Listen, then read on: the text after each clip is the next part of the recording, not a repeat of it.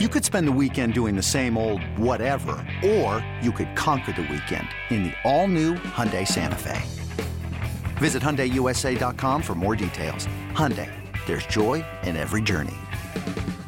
This episode is brought to you by Progressive Insurance. Whether you love true crime or comedy, celebrity interviews or news, you call the shots on what's in your podcast queue. And guess what? Now you can call them on your auto insurance too with the Name Your Price tool from Progressive. It works just the way it sounds. You tell Progressive how much you want to pay for car insurance, and they'll show you coverage options that fit your budget. Get your quote today at Progressive.com to join the over 28 million drivers who trust Progressive. Progressive Casualty Insurance Company and Affiliates. Price and coverage match limited by state law. eBay Motors is here for the ride. Remember when you first saw the potential? And then through some elbow grease, fresh installs, and a whole lot of love, you transformed 100,000 miles and a body full of rust into a drive that's all your own. Look to your left. Look to your right. It's official. No one's got a ride like this. There's nothing else that sounds like, feels like, or looks like the set of wheels in your garage. With over 122 million parts, you can make sure your number one ride or die stays running smoothly. So there's no limit to how far you can take it. Brake kits, turbochargers, engines, exhaust kits, roof racks, LED headlights, bumpers, whatever your baby needs, eBay Motors has it. And with eBay Guaranteed Fit, it's guaranteed to fit your ride the first time, every time, or your money back. Plus at these prices, well, you're burning rubber, not cash. Keep your ride or die alive at ebaymotors.com. Eligible items only. Exclusions apply. 17 weeks, 4 quarters, 60 minutes, and it all leads up to one winning drive. Hello, everybody. Welcome back to the Winning Drive podcast. I am Rita Hubbard, the NFL chick, co-host of Ravens Postgame Uncensored on 105.7 The Fan. And I'm Cordell Woodland, host of Shaking It Up Sports on 105.7 The Fan, as well as the station's Ravens beat reporter. Ravens beat the Saints 27-13, although it should have been by a larger margin. We'll talk about that later. Let's talk about defense first, Cordell. Listen, 4 weeks ago, we were really questioning what this defense was, and we both agreed that they've done nothing but trend up in the past 4 to 5 weeks. Then bring in Roquan Smith in a trade, get back Tyus Bowser, and they look like a completely different defense. They are fast. They are all over the quarterback. They are over the ball. And it is really exciting because you see the potential of how good this defense really can be down the stretch, which is obviously important. Even though they play against teams that don't necessarily have a winning record, probably outside Cincinnati at this point, it doesn't matter, right? You want to dominate your opponent, and I feel like this defense absolutely has the capability of doing that. Giving up that touchdown in the fourth quarter, to me, really was poor because Chuck Clark, you have to do a better job of, getting a guy out of bounds or whatever. You're too busy trying to complain and saying he was down. Meanwhile, the guy's just running in the end zone. Outside of that, I really didn't have a whole lot to say bad about this defense. They just really balled out. Yeah, same. This defense is kind of, like you said, they've been trending up the last few weeks. And then they've done nothing but get stronger, faster. I would say better, overall, just from a talent perspective. You see, you go and get a guy like Roquan, who comes in as the NFL's leading tackler. And he jumps out at you from the very beginning of the game. He makes his impact known, immediate tackles. You see him guarding guys like Alvin Kamara out in the open field, and his closing speed is so good. And he just trusts his eyes. He knows what he's seeing. And once he sees it, he gets there. And this Ravens defense right now looks kind of like the Ravens defense that we're used to seeing in the past. They're just so aggressive right now. And I said early in the season that the Ravens look like a team that was kind of getting bullied or kind of reacting to the teams. Well, in this game, this was a Ravens team that was the bully in this game. The Saints wanted nothing to do with the Ravens. specifically the Saints offense against this Ravens defense. The Saints, they show no type of fight except for a couple of drives here and there. The drive to end the first half that still only resulted in a field goal. Overall, I think you have to be pleased with what you're seeing on this defense. Justin Houston is just playing out of his mind. I mean, is he one of the oldest dudes on the team and he's playing like a third-year player? Like, why is he playing? Has he found the fountain of youth and we don't know about it? Because he's playing out of his mind right now. Yeah, he looks like he's found the fountain of youth. 2.5 sacks, also gets the interception as well. I mean, I don't know what more you could ask for from Justin Houston, not just in this game, but just in the season as a whole. Really, since he's joined the Ravens since last year, he's just been one of their more consistent guys every week. And it's just amazing that they're able to get this type of play from him in the back stages of his career like he is right now. But it was a lot of guys individually I thought that really played well on the defense. You saw Tyus Bowser make an impact immediately on that third down pass rush early in the game, forcing Andy Dalton to throw the ball away. I thought Marlon Humphrey played well all game as well. Not a couple of sacks in there. Nice coverage on a deep ball on Chris Olave, who was kind of giving them problems. He was the only receiver kind of giving them problems in this game. And Kyle Hamilton has been stacking games as of late. And I saw a Kyle Hamilton that was flying around out there, 6 tackles in this game against the Saints. This Ravens defense looks like a confident group right now. Absolutely. And it really is a soft spot for me because out of all of the good things we're saying, Marcus Peters is continuing to struggle. And it really sucks because you love what he brings to the table from a personality perspective. And you know what Marcus Peters was like prior to his knee injury last year. He just looks like a completely different player. He's still trying to play the way that he played prior to his knee injury, but I just don't know if he's able to do that physically anymore. And it really sucks because he's a guy that I absolutely root for. I think that he is fiery. This is what this defense needs. I think he's a leader. I think that, again, how he played prior to his injury was something that this defense desperately needed. But now it just feels like he's almost a shell of his former self. And it's unfortunate because everybody else is ascending. If I had to pick one sore spot of this defense, unfortunately, it would be Marcus Peters just hasn't looked the same since his knee injury. That being said, many teams in the past and present have found ways to, if you can rush the passer and force them to, make some turnovers or force them to throw the ball out of bounds, then, your secondary can be, a regular secondary. Now, the Ravens are fortunate because I think that they are an above average secondary, even with Marcus Peters struggling right now. Marlon Humphrey is continuing to play, like you said, just playing great football. You got Kyle Hamilton, coming around and playing well.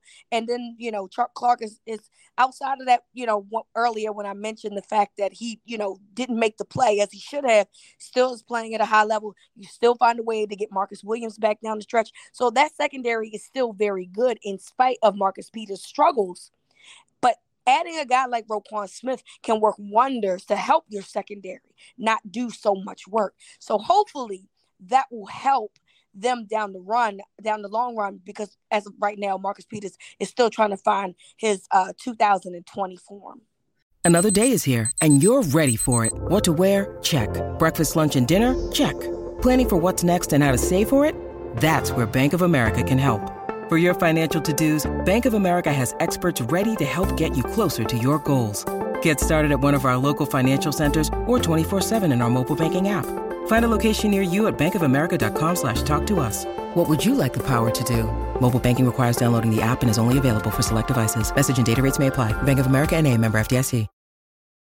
Yeah, and no doubt Marcus Peters is struggling, and some of it is just him not going 100% in some of these plays. A couple of these plays he's flat out giving up on. He's getting beat, and he's just throwing in the towel in the play. Not to say that he could do anything about it, even if he did continue to run, but it's never a good look to see a guy just give up. And that's not the kind of player he is. That's not the kind of player that we've known him to be. Right. And I think that's the most disheartening thing. You can understand if he's going out there and playing to the whistle every play and still, they're beating him here and there. You'll live with that, but to see him kind of just pull up sometimes the way that he has is tough to watch. And I think what makes it worse is the fact that if the Ravens did decide to explore the route of, okay, maybe we need to throw somebody out there for Marcus Peters a little more than we are. Who is it? I mean, who would that guy be? No idea. And I don't even think he's on that roster. Yeah. Even if you think that. Right. So they're kind of, I don't want to say stuck with Marcus Peters because you could do a lot worse. I still believe absolutely that.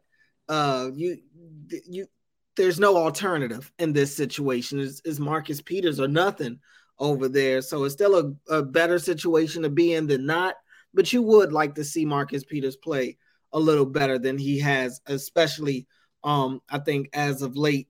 But yeah, Chuck Clark as well. Chuck Clark was the one that I really had an issue with on that touchdown, that late touchdown to Juwan Johnson. That Chuck Clark was the one that really bothered me because he's the second one there. The whistle hasn't blown yet. Exactly. What are you doing?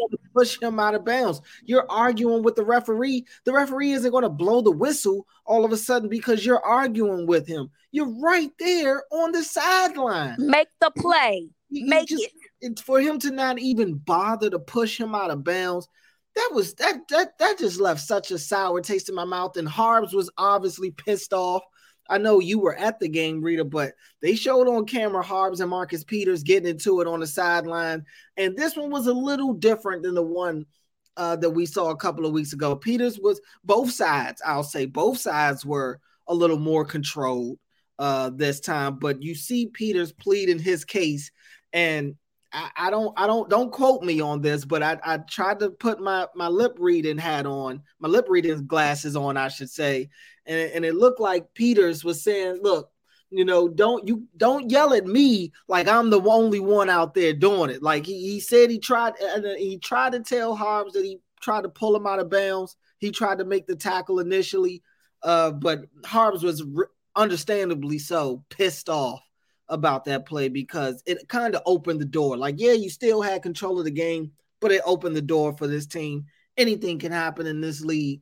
And as we've seen this team struggle to close out games in the past this season, that's just not the type of play you want to see late in the fourth quarter. So they've got some things to clean up, but overall, I think it's a lot to be pleased about with this defense. I agree. And I agree that Chuck Clark to me is a bigger offender because he literally just let the guy just run past him thinking because he was out of bounds. Like at the end of the day, you are taught to play until you hear the whistle. You don't hear a whistle. So what exactly is it that you're doing? And there's no way to plead your case. And yes, to some degree, Marcus Peters gets it too. Maybe not as much as Chuck Clark, but right.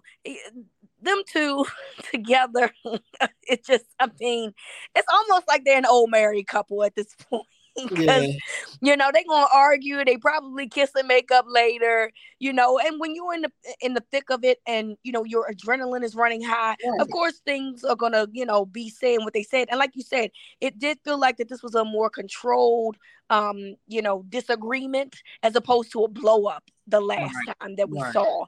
So I'm definitely blaming Chuck Clark more so for that than Marcus Peters. And again, I don't want to rag on Marcus Peters too hard because we've already done that enough because he is struggling right now.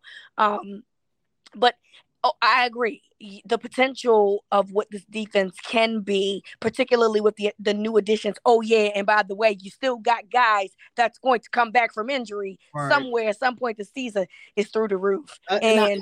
I'm sorry. I did also want to point out, too, the pass rush was amazing tonight. Amazing. Andy Dalton was sacked only 4 times coming into this game. He's played in 5 games coming into tonight into this game against the Ravens. Only sacked 4 times. He was sacked 4 times in this game alone. So this pass rush really turned it up, especially on third down, passing down situations. They really turned up the heat. Mike McDonald is just, he's been calling great games. You sure? You're talking about stacking games. I think Mike McDonald has been one that's really been stacking games as of late with his play calling. And granted, he's getting more pieces back for him to play with, and he's making it work. I really like what I'm seeing from him, and I love how he picks and chooses when he wants to be aggressive. You never really know because he can kind of lure you to sleep with some of the zone play.